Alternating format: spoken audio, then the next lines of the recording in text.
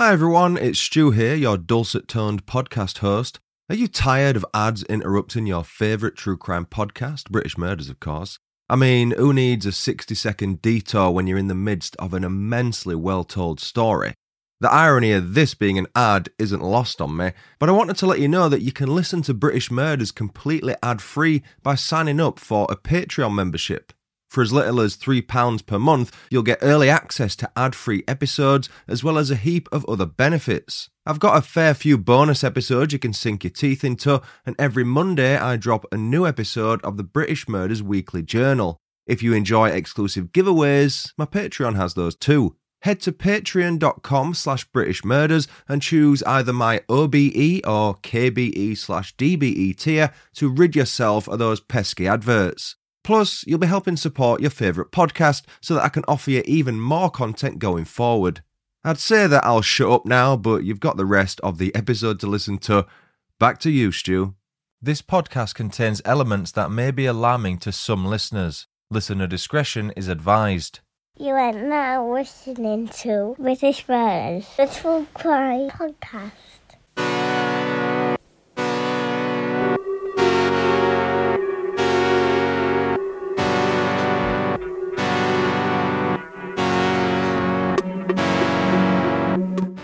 Right, Martin, we are live and recording. Martin Brunt, thank you for coming on the show and giving me your time.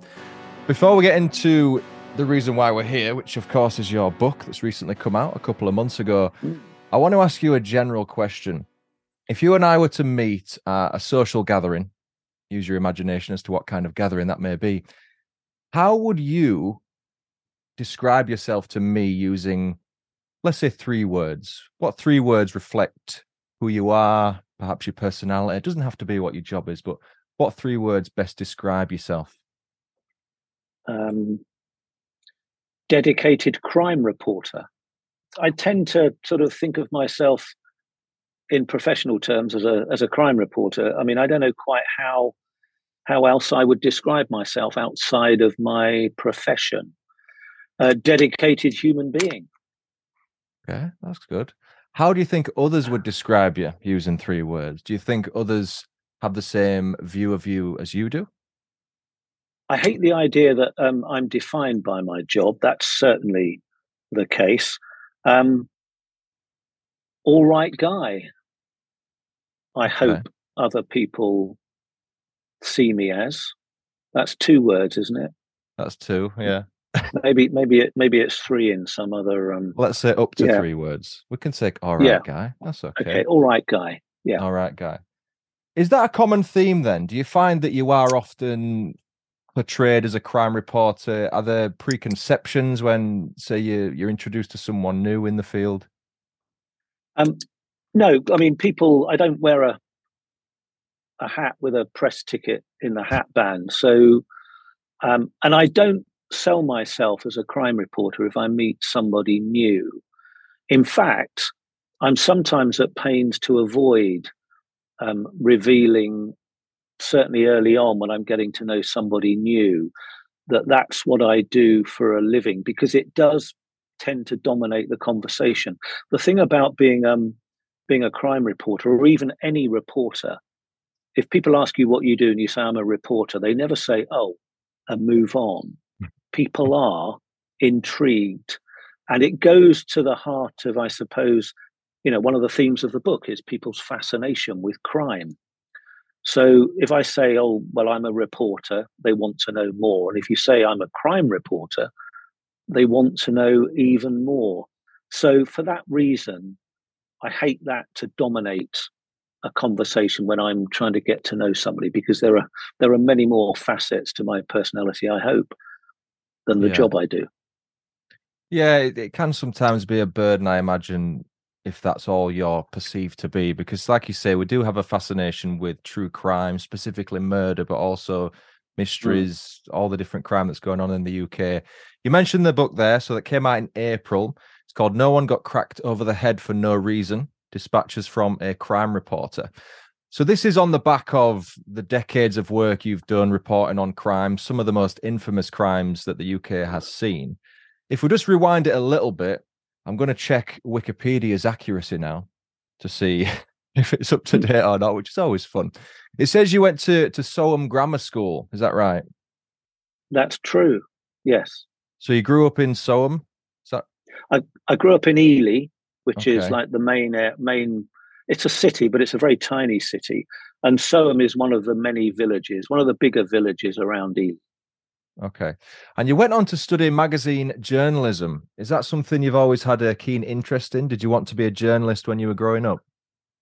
I always wanted to be a journalist. I don't think I've ever considered any other profession. I didn't specifically want to go into magazine journalism, but I left school after my A levels and did a course in London. It was an opportunity to go and live in London for a year, and there was this uh, course at the London College of Printing, as it was then at Elephant and Castle. It's now the London College of Communication, but it was a year's full-time course in London, periodical journalism. I ended up there, had a great time for a year, and ended up on a magazine called Power Laundry and Cleaning News, which eventually I decided wasn't as exciting as I thought it might be. And then moved into newspapers and got into news journalism. So where does that love for journalism come from then? What was it about that field that sort of interested you so much? I think there were two things. You remember careers evenings at school?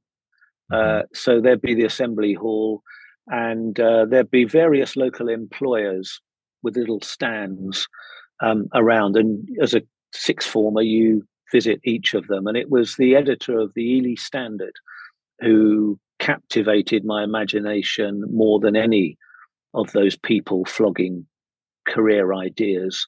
But more than that, and before that, I'd been a newspaper boy, a paper boy, in the morning before school, in the evening after school with a local evening paper. And it was really those early mornings when I was, I don't know, 12, 13, going to the station with the shop owner and collecting the bundles of still warm newspapers off the London train, tied up with string, smelling very sweetly. On cold mornings, we used to stick our hands inside the bundles to thaw out. But so that was a very romantic idea of the newspaper industry. But I remember reading the headlines, particularly the crime stories. The disappearance of Muriel Mackay was a very big story that resonated with me. And I guess maybe subconsciously, I wanted to play a part in delivering or getting involved in those stories. I mean, there were the moon landings. There was the assassination of Martin Luther King. Big world events that seemed an awful long way from my little place in Ely. But Fleet Street was only 80 miles up the track, and it seemed a lot further away. But it was a rather romantic idea of newspapers and a dynamic industry and telling stories. Do you think with advances in technology, specifically social media, the amount of online articles now, a lot of newspapers are online, the Telegraph, you can subscribe to it, for example. Has that romanticism gone down for you over the years as print newspapers have become less and less wanted by the public? Definitely. The romantic side of journalism, I think, has taken a big dive. It was probably inevitable, and I call it romantic. Other people will say, I'm just being nostalgic for a lost time. And the working conditions in Fleet Street and other newspapers have changed dramatically. When I was in Fleet Street, when I got there eventually, we were very well paid. We sometimes didn't have to work terribly hard, and it was a kind of glamorous existence, and we were paid well to travel around the world. I mean, I still am to a degree, but it just seemed a different way of doing journalism on a newspaper. And you had fierce rivalry as well, which I enjoyed. And you had, talking off the top of your head down a telephone line to sometimes grumpy copy takers at the other end. All of that added to the romantic image of being a newspaper man. And newspaper men, and they were largely men, they tended to be glamorized in movies and dramas, whereas today, newspaper or journalism generally is very much trashed in Hollywood movies and TV dramas, with a few notable exceptions. Do you think because back then there was only a handful of newspapers being printed, so in my head I've got almost a sense of community. If everyone on the same street read the Telegraph, for example, you've all read the same articles. You're almost all reading from the same hymn sheet. Whereas now there's so many different independent journalists. There's contractors, freelance journalists. That's the word I'm looking for. Do you think at the moment there's too much information out there? I sometimes think there is. I mean, on a daily basis, when I'm covering a diary story or a breaking story, I find there are so many different sources of information that it's very difficult to keep up to speed. Now, I'm lucky that I work in 24-hour news, so I can update stuff as I go along. But even, with an opportunity every hour to update the story I'm working on, I still find it difficult, some days impossible, to cover every angle, to draw in from all those other sources, as journalists do every day. I sometimes find it difficult to cover the story as completely, perhaps, as I should do. But on the other hand, I think telling our viewers on Sky News what we know, but also telling them what we don't know, is quite an important part of a dynamic news organisation like 24-hour news. So let's talk about your career with Sky. So you joined them for its launch in 1989, and you started covering the Gulf and I want to say Balkan Wars. Am I saying that right? Balkan or Balkan? Yeah.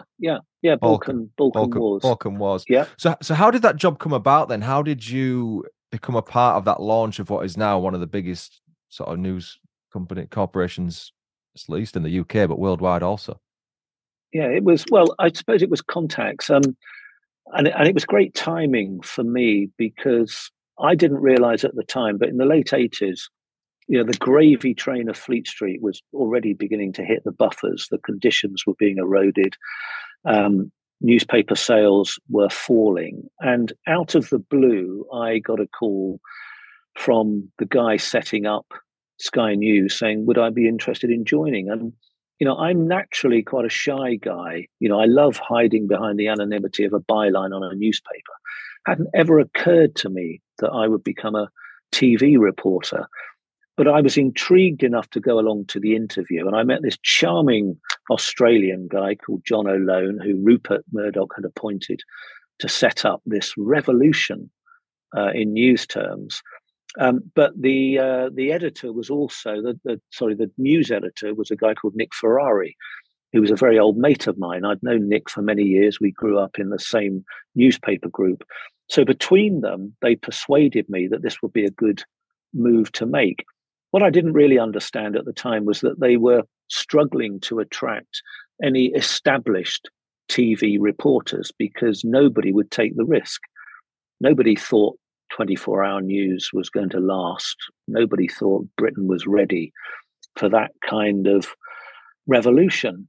Now, I don't know why, but I gave up a very well-paid, good, comfortable job in Fleet Street and threw my lot in with Sky News. But subsequently, it turned out to be a very good move. And I also, when I left the Mirror, took my pension with me and transferred it. 2 years later, at Sky News, I was covering the death of Robert Maxwell, the Mirror proprietor, who disappeared off his yacht in the Canary Islands and was exposed for stealing millions and millions of pounds of Mirror staff pensions. So, that again convinced me that, God, I must have made the right decision to move. Well, a lot of cards fell into place at the right time by the sounds of it. Do you remember the first time then that they said, right, Martin, you're on camera, this is what you're reporting? Do you remember the sort of, if not the first case, at least one of the first cases you reported on? I do. You're probably driving at the first time I had to do a live report, which Yeah. was that was the thing that was looming for all of us.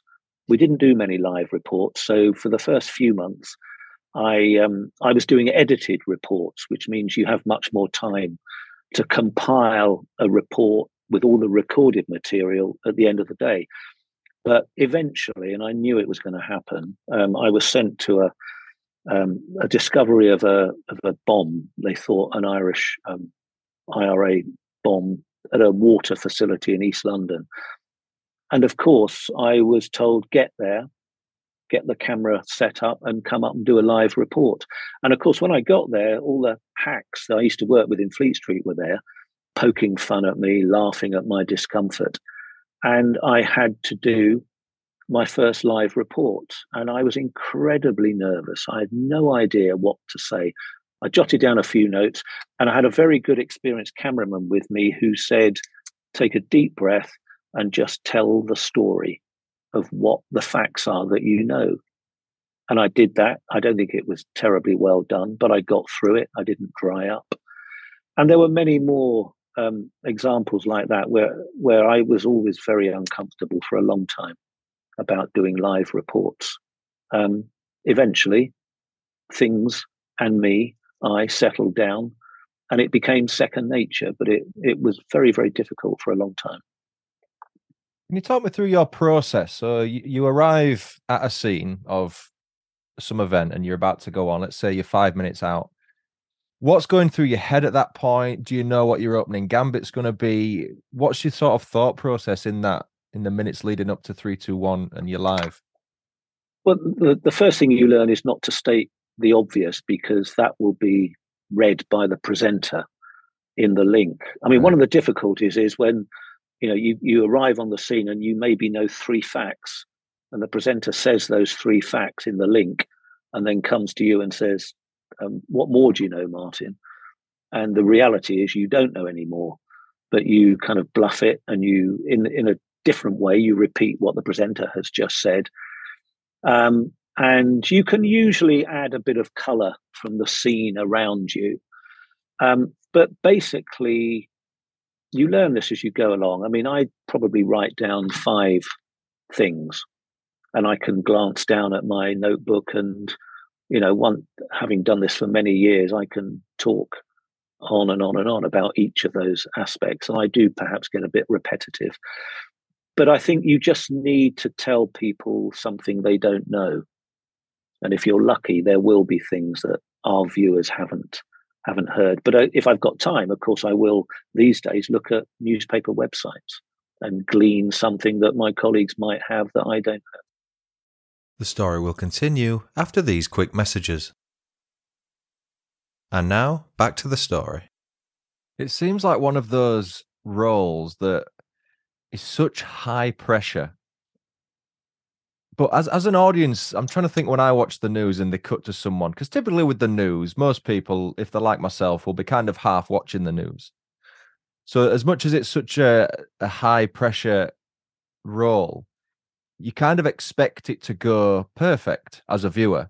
It's only when you hear someone mumbling the words or forgetting where they are or stuttering or something that you sort of look up and think, hang on, what's going on? Do you remember any moments like that in your career when you thought, oh, that wasn't my best effort? Oh, there have been countless moments that weren't my best effort. I mean, I remember very early on, I used to hate sitting in the studio and talking to the presenter. I find that if I'm on a windswept street, I have much more leeway to and ah and stop and start and so forth. I think viewers are probably a bit more forgiving if you're out in the elements. I think in the studio, people expect things to be very slick, and they haven't always been with me. And I'm not sure they always are these days. But there was one occasion where it was a terror attack. This is years and years ago, and I was still quite new.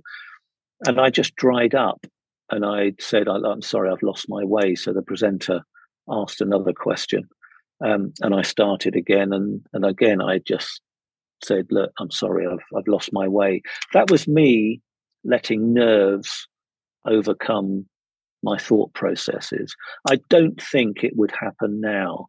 I mean, sometimes I do. Usually, if I go on a bit, I'm confident enough to say, "Sorry, I'm rambling a bit. Ask me another question." And if they ask me a question I don't know the answer to, I just say, "Sorry, I don't know that. I mean, let's talk about something else." Or the classic get out is, "Well, that's an important question, but there are bigger issues, and let me talk about those." That's a bit of a put down to the presenter, but it makes you look clever and seamless, and you move on. So you learn tricks, I suppose, is the short answer. What sort of stuff have you got going in from your ear? Because you'll have the cameraman there, I assume, giving you visual signals as to when you're live. Who's in the ear? Is it the producer? Is it the live feed from the studio, or is it both? It's the producer. It sometimes is the director. They try not to interfere too much. Sometimes the comms get a bit confused and you'll get something completely erroneous in your ear, or you'll suddenly hear another program. And then, I mean, I'm confident enough now to say, look, I'm getting a lot of interference in my earpiece, so I'm going to take it out and I'm just going to tell you what more I've got to tell you. That's the easiest way to deal with it. But you might get the producer saying, I mean, what often happens is they'll come to me, they say, right, we're coming to you in 20 seconds. Then you'll hear the program, you hear the presenter. And just as the presenter's talking, the producer will say, we've got that clip of the Prime Minister or of the lawyer. Introduce it when you're happy. Or, so I know how to do that. I talk and then I say, we've just got this in. Or they'll say, that clip you were going to, we've choreographed into your live report. We haven't got it anymore. And then you have to kind of think, well, I need to keep talking for a bit longer.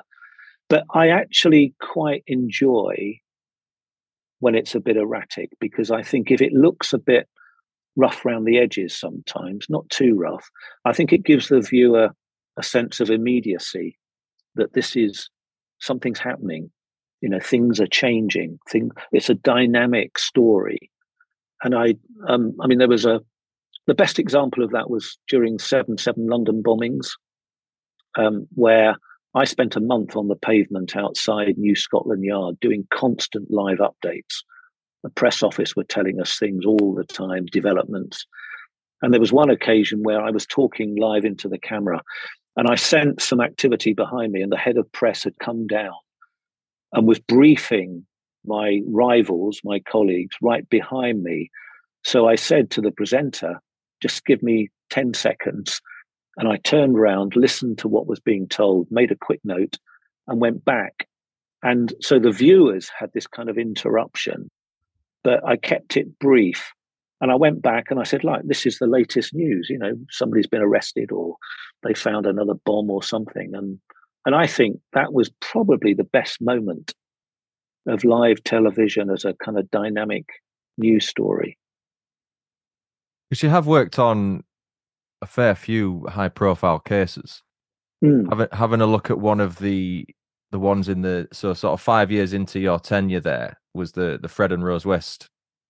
Everything came out about them in '94. I've done a special on that, which is absolutely awful what they did.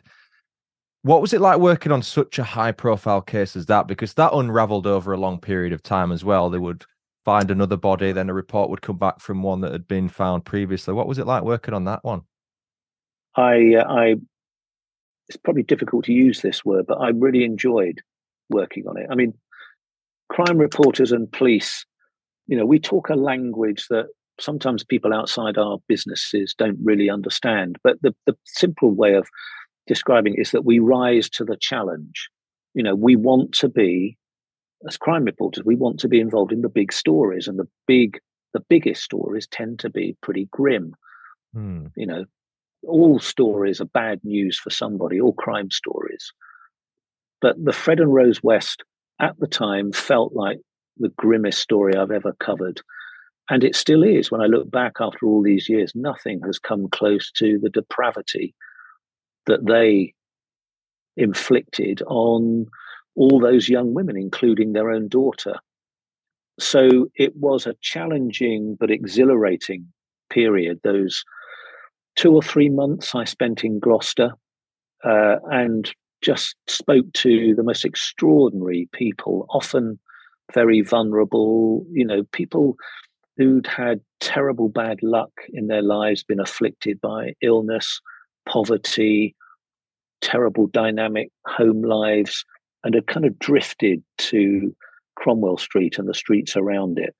It was a pretty miserable place, but there was this extraordinary, gruesome story unraveling, a story that had been going on unknown for so many years. And the worst bit, and I describe this in the book, was Rose West's trial the following year, and the evidence by her stepdaughter, Anne Marie, who gave evidence against Rose and described in chilling detail what her father, Fred, and her stepmother, Rose, did to her from the age of 8, almost on a nightly basis, taking her down to the cellar, strapping her into this contraption that the odd job man Fred had built, raping her, abusing her, and all the time telling her that we're doing this because this is how parents show their love for their children. Now, if that wasn't bad enough, there was a throwaway line towards the end of Anne-Marie's evidence where she said she used to go to school the next morning, meet up with her classmates en route to the school, thinking that all her classmates were going through the same ordeal every night. And Anne-Marie thinking, well, this is normal. This is normal family behavior.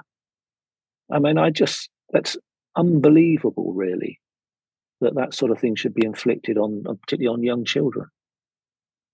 It is an incredibly disturbing case. Have you read the book that Mae West wrote? She released it a couple of years ago. I haven't. Really? I've read some. I'm a big fan of Howard Soons, who wrote the first book. It's difficult to imagine how any of those children have survived, how they've lived.